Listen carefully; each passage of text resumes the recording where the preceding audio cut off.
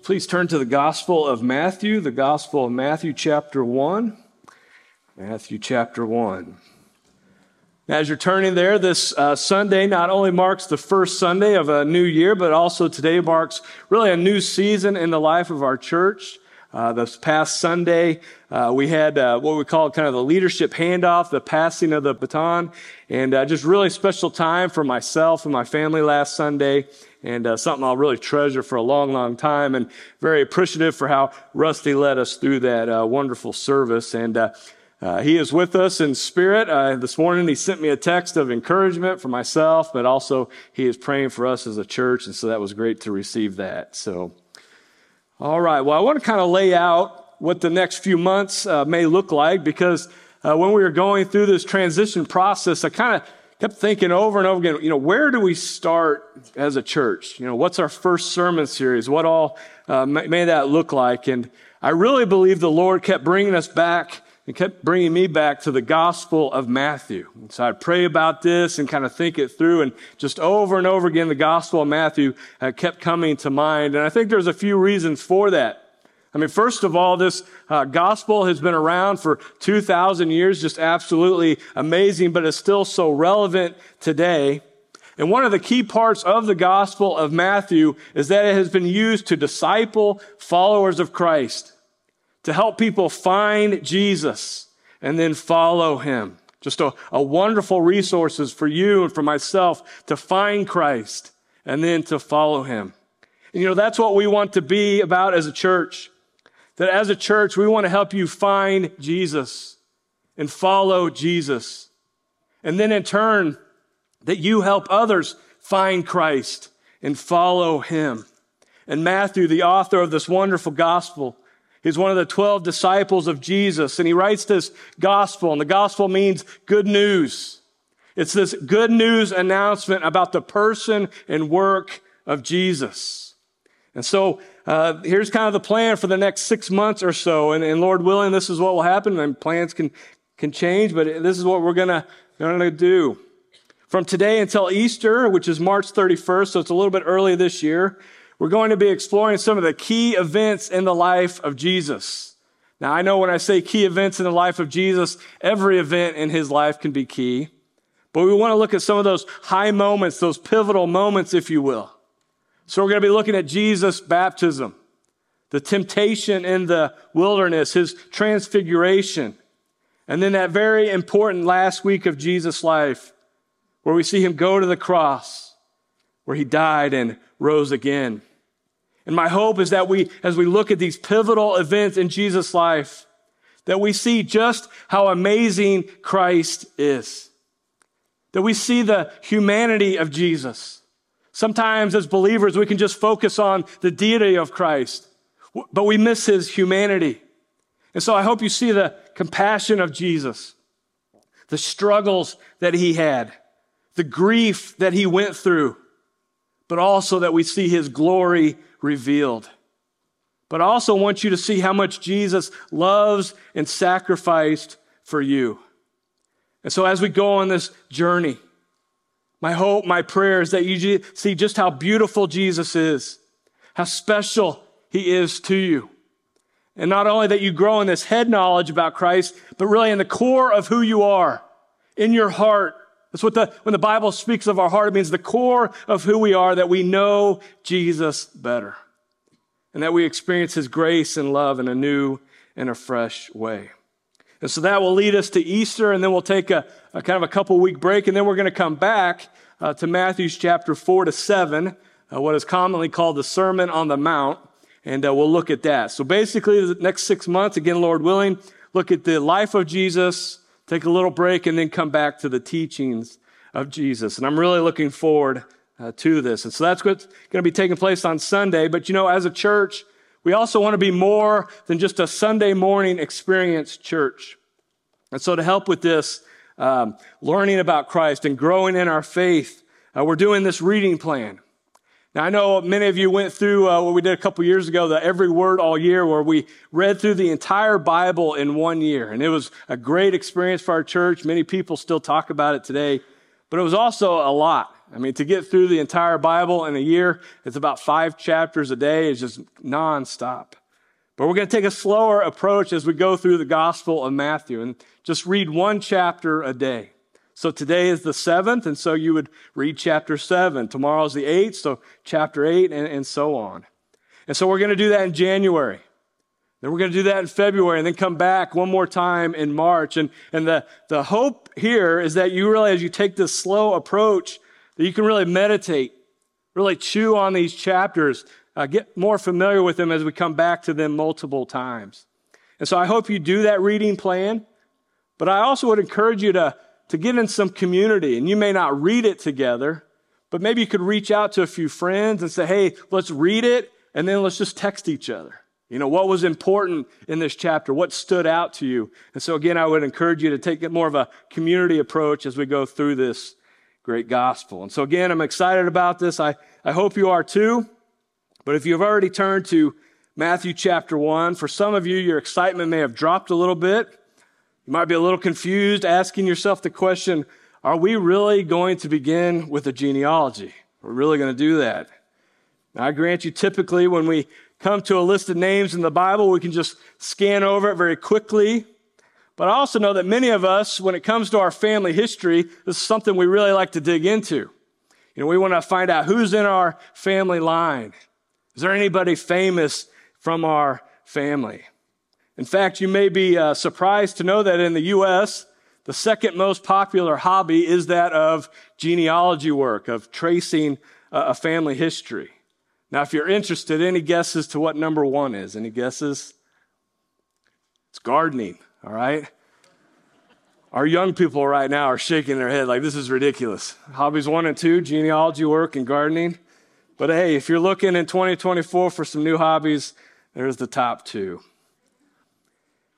And so when we come again to a list of names like this in Matthew chapter 1, that temptation is there to just kind of skim over it, move very quickly. But what we're going to do this morning is take some time and really dig into this genealogy of Jesus. And I think you may be surprised by what we find. You may be surprised about some of the names that Matthew lists here. And so if you would, read with me Matthew chapter 1, starting in verse 1, and we'll go to chapter 17. Now, I was asked before the last service, are you really going to read the entire list? And I said, I didn't practice all week for nothing, all right? So here we go. And if you want to know how to really pronounce the names the proper way, you can download the Dwell Bible app, and it'll help you out maybe a little more than what I'll do here. But here we go. This is the genealogy of Jesus, the Messiah, the son of David, the son of Abraham. Abraham was the father of Isaac, Isaac the father of Jacob, and Jacob the father of Judah and his brothers. Judah the father of Perez and Zerah, whose mother was Tamar. Perez the father of Hezron, and Hezron the father of Ram. Ram the father of Abinadab, and Abinadab the father of Nahshon. Nahshon the father of Solomon, and Solomon the father of Boaz, whose mother was Rahab. Boaz the father of Obed, whose mother was Ruth. Obed the father of Jesse, and Jesse the father of King David. David was the father of Solomon, whose mother had been Uriah's wife. Solomon the father of Rehoboam, Rehoboam the father of Abijah, and Abijah the father of Asa. Asa the father of Jehoshaphat, and Jehoshaphat the father of Jeram. Jeram the father of Uzziah, and Uzziah the father of Jotham. Jotham the father of Ahaz, and Ahaz the father of Hezekiah. Hezekiah the father of Manasseh, Manasseh the father of Amon. Amon the father of Josiah. And Josiah the father of Jeconiah and his brothers at the time of the exile to Babylon.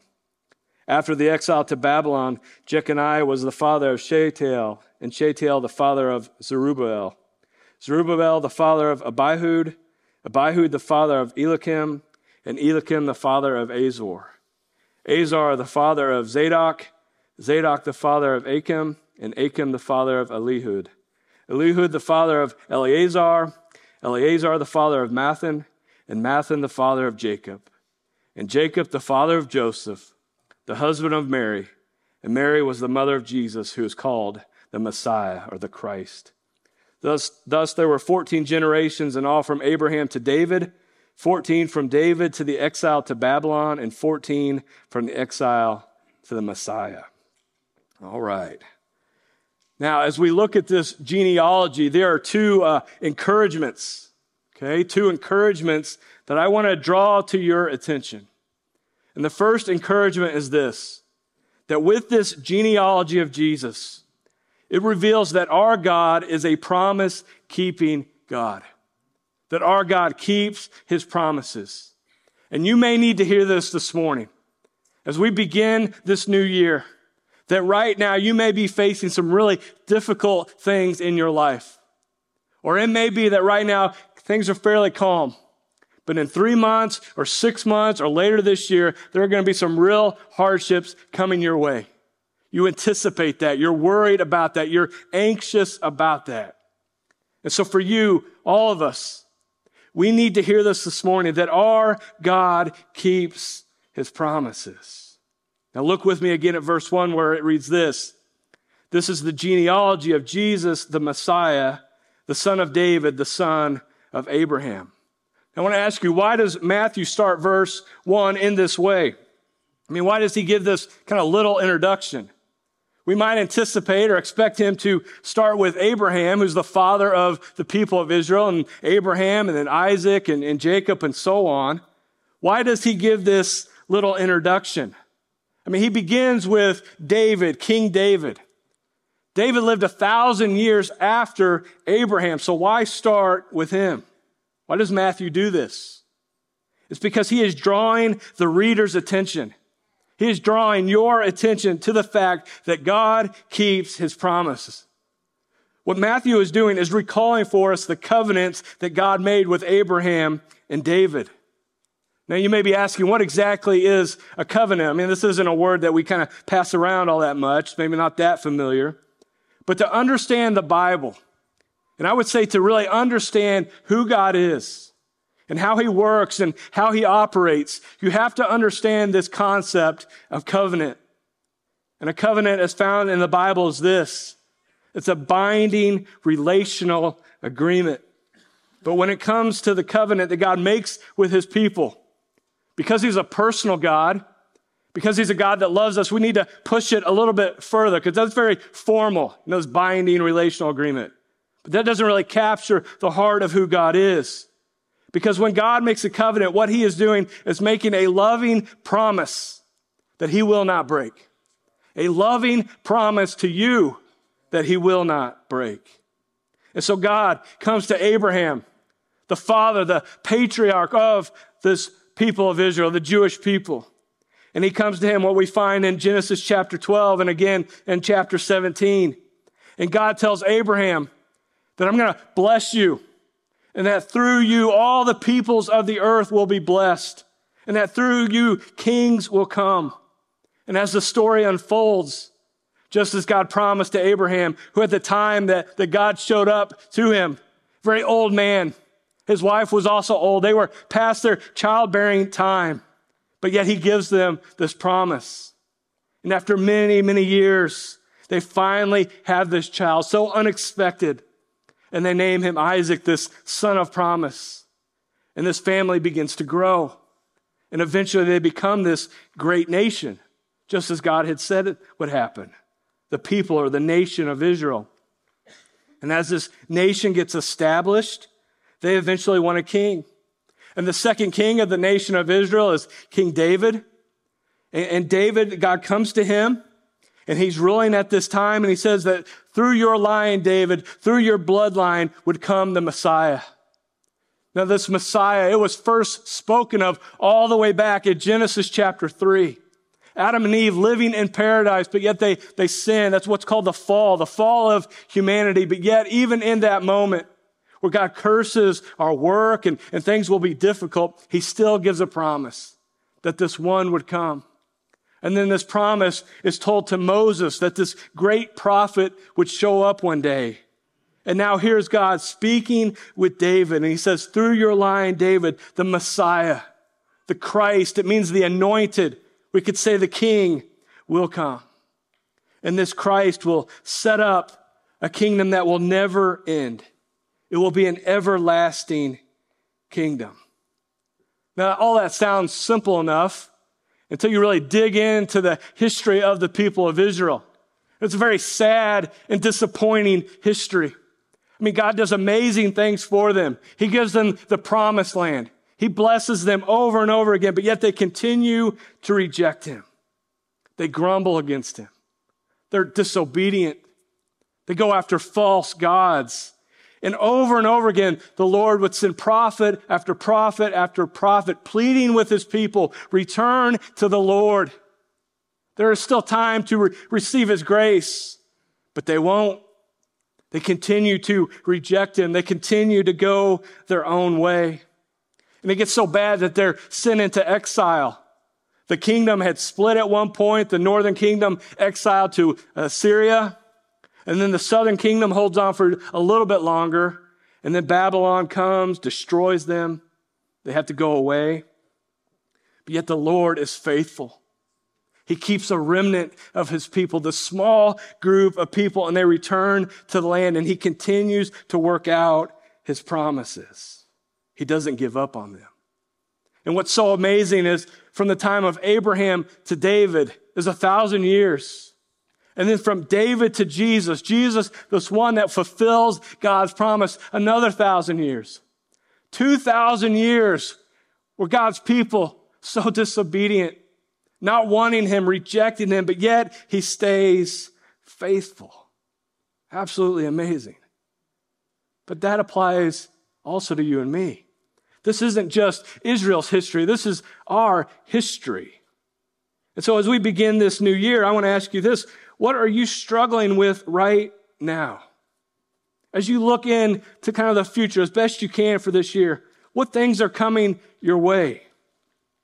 What difficulties do you expect this year? Let me press on that just a little bit more. With these difficulties that you may be experiencing right now, or that may be coming your way, is it causing you to question God's love for you? Is it causing you to doubt his love and commitment to you? And it's in those moments when our circumstances seem so dire and so hard that we have to have this practice, really this spiritual discipline, to remind ourselves over and over and over again that God keeps his promises. That in the midst of the confusion, that when things don't seem to make sense, that we anchor ourselves in the promises of God. That we look to the covenant that God made with Abraham and then with David, and we take confidence in that. But also for you and I, what we find in the New Testament is that you and I don't live under this old covenant. We live under the new covenant of Christ. This is the covenant that you and I are under right now. And what that means is that our sins are forgiven. If you have trusted in Christ, if you have turned from your sin, they are forgiven for all eternity, never to be remembered again. As far as the east is from the west, they're gone. But you and I, we don't do that, do we? We don't trust God in that. We remember our sin. We remember our failure. It so easily comes back up, but yet God doesn't do that to us. So why do we do it to ourselves? Remember, you are under the new covenant of Christ. He has died for those sins. He took them upon himself. They are gone.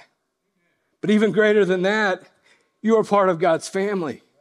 You are his child.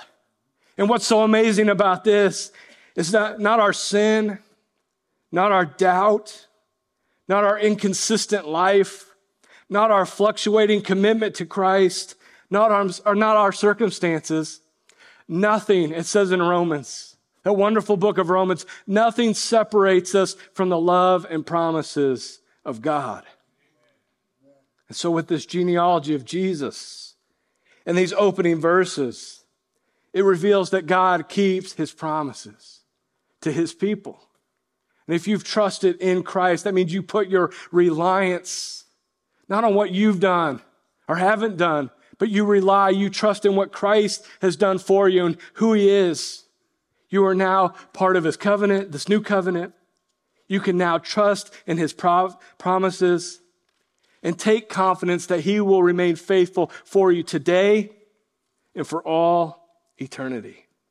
That he makes a binding, loving commitment to you. That's the first encouragement. The second encouragement is this. In this genealogy of Jesus, it reveals God's grace and mercy to us. And as we'll see, God's grace and mercy, really, it's an overflowing grace and mercy. Now, I'm not sure if you're familiar with some of these kind of websites, these companies that do different kind of family tracing, DNA tests and all this stuff. But if you don't know, maybe you haven't looked into it, some of these companies, they actually put a warning that if you do this, you may be surprised at the outcome, all right? So you may be surprised that some famous person was in your history. You also may be surprised that, hey, I got a new cousin I wasn't expecting, all right? I've seen some of that with some people I know that took these tests. Very surprising, the results that they got. And when it comes to this genealogy of Jesus, it is very surprising what we find. Because in this list of names that Matthew includes, the original audience would have been very shocked, been very surprised of who he included. And what was really so shocking was the women that were listed. Now hang with me here, all right? Stay with me. I know for us that doesn't seem all that shocking, but again, this original audience would have been very surprised to see women listed because, especially at the time that Matthew wrote, you just didn't include women. You know, if you go to the Old Testament, it's like this father begat so-and-so who begat so-and-so, and it's just one father after another listed. And so that was one surprising thing. The second is that 4 of the 5 women that are listed were considered Gentiles, meaning they're not Jewish, so they're not from the people of Israel. But taking it one more step further, these women, they're not only women listed, not only Gentiles, but when you look at their background and their circumstances, very scandalous. Now, we're not going to go into every detail, but I want to go through some of these ladies and just give some of their background. So we see Tamar.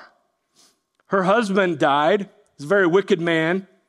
She remarries his brother, very wicked as well. Actually, they were so wicked, the Lord killed them. That's how wicked they were. And her father-in-law, Judah, you've heard the tribe of Judah. Okay, this is her father-in-law. He promised he would take care of her, but he does not. And so she kind of takes things into her own control as best she can at that time. A woman at that time would have had no real ability to do that. But she dresses up like a prostitute. She keeps her face hidden. They have this sexual relationship. And through that, she produces a child. She gets pregnant. We move to Rahab. Rahab is known as this woman of extraordinary faith, but prior to coming to faith in God, she was a prostitute.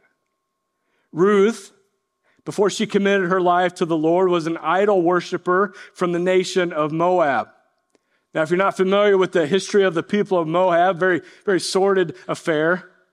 And so Abraham has a nephew. His nephew is Lot. You may have heard of him. He has this incestuous relationship with his daughter, actually both daughters. But one of them, she becomes pregnant, and she names the child Moab. And so the Moabites come from this awful history. But it doesn't just stop there with them. They have this kind of awful history how they begin as a people, but they were also very wicked against the people of Israel. They did not help them out when they needed help. And so in the Old Testament, it actually says that Moabites were excluded from the worship community of Israel. So Ruth, that little book of Ruth, it's so wonderful. She was literally from a cursed nation. And then Bathsheba. Her name's not even given in this genealogy. It's just listed as the wife of Uriah. Now, she was most likely Jewish, but because she was married to Uriah, who was a Hittite, she was considered a Gentile. And so she has this adulterous relationship with King David. And then to cover it up, David has her husband killed. He was actually a very close friend of David.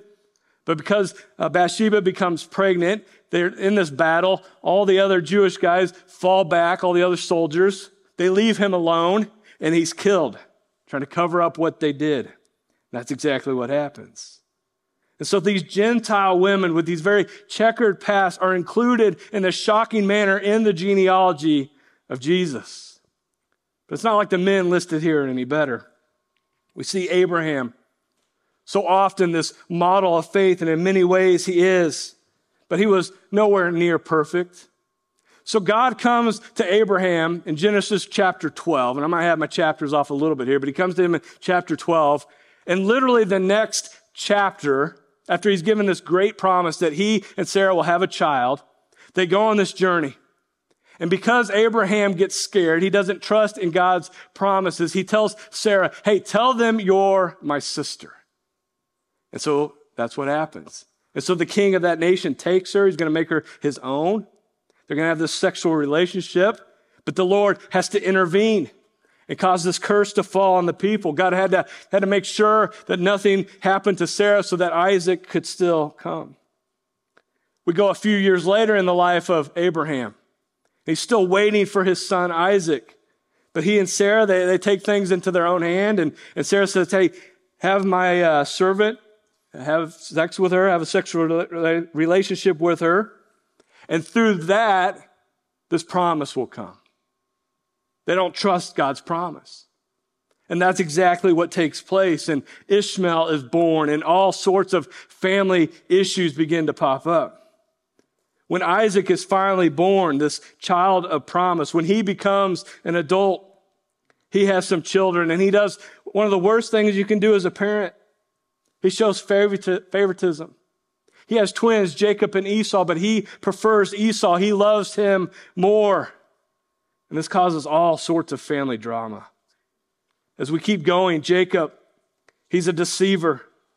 He tricks his brother Esau. He tricks his father Isaac into receiving the family blessing. And because of this, he has to take off for a foreign land. He eventually marries 4 women. And it just gets worse, these family issues. And similar to his father, he has one wife that he prefers over all the others. He shows favoritism to her and her children only. And as you can imagine, it does not make for a happy family. And then David, as mentioned earlier, commits adultery with Bathsheba, has her husband killed. But that's not all. When it comes to David, one of the things that we see over and over again when we read about his life is that he was not a very good father. When his children did things that he really needed to address, he always went the other way. He didn't address those hard issues. And then Solomon, said to be the wisest man ever, but he doesn't always act like it. He has 700 wives and 300 concubines, which is kind of the second tier wife. And that's bad enough, but what that causes him to do is follow after all these false gods. These were wives from all these different nations. He was making all these alliances with them, and then he began to follow their gods. And so as we look at this family, yes, there is faithfulness and there is commitment to the Lord, but there is so much sin. There's sexual sin, there's deception, there's messed up family dynamics, there's jealousy, there's murder. This is not the family that you would think Jesus would come from. But the question is there a better family that Jesus would come from? I mean, think about your own family. I mean, most of us can only go back a few generations. I mean, with me, I kind of know who my great-grandparents are a little bit. But just starting from there until now, I can give you a lot of stories about my family and the sin that's in my family. I mean, stretch that even farther. And so that's my family, and I know yours is very similar. And so this line that Jesus comes through, this family had all sorts of sin and issues. All of our families have sin and so many issues. But we can't stop there, can we? This list of names is not just to show us just Jesus' family. It's to apply it to our own lives. I don't want you to think of just the issues in your own family. I want you to think about yourself. We have to do that hard work of reflecting on our own lives, of the sin in our life, the jealousy, the strife, where we've hurt others, where we've rejected God. And as we do that hard work of reflecting on our own lives, I want to ask you this.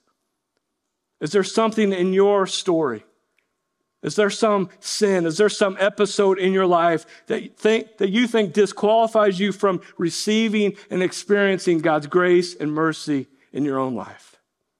Is there something right now that is keeping you from experiencing God's love for you? And so as we reflect on where we've been and what we've done, we don't stop there. We go to the grace and mercy of Christ. We go to the grace and mercy of our Lord. And that is so clearly manifest in the person of Jesus. Because we go through this long list of names. We see their history that is so sinful. But then we get to Matthew chapter 1, verse 23, and we find Jesus. Emmanuel, God with us. And what is so amazing, we read this in Philippians chapter 2, the New Testament letter of Philippians. It says this of Jesus, that he, who being in the very nature God, did not consider equality with God something to be used to his own advantage. Rather, he made himself nothing by taking the very nature of a servant, being made in human likeness, and being found in appearance as a man. He humbled himself by becoming obedient to death, even death on a cross. Jesus humbled himself. Jesus humbled himself by leaving heaven and coming to this broken and fallen world. Jesus humbled himself by becoming a man and coming through this broken and sinful line of people. But most of all, Christ humbled himself by going to the cross. And at the cross, he took all of our sin, all of our guilt, all of our shame, all those things that we hold on to, and he bore that. He placed it on himself, and he died. But then the Lord, showing that he accepted that beautiful sacrifice, raised him from the dead. This one Jesus, who humbled himself, who went to the cross, did it for you. And so if you're holding on to something today, let it go. And if you have never placed your faith in Christ, quit relying on yourself. Rely on Jesus. He's the only one that is perfect, the only one that is sinless. Put your trust in him.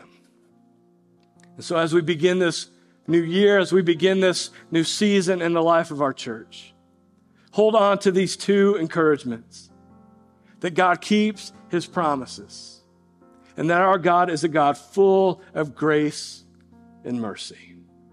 Would you please bow your head and close your eyes for just a moment?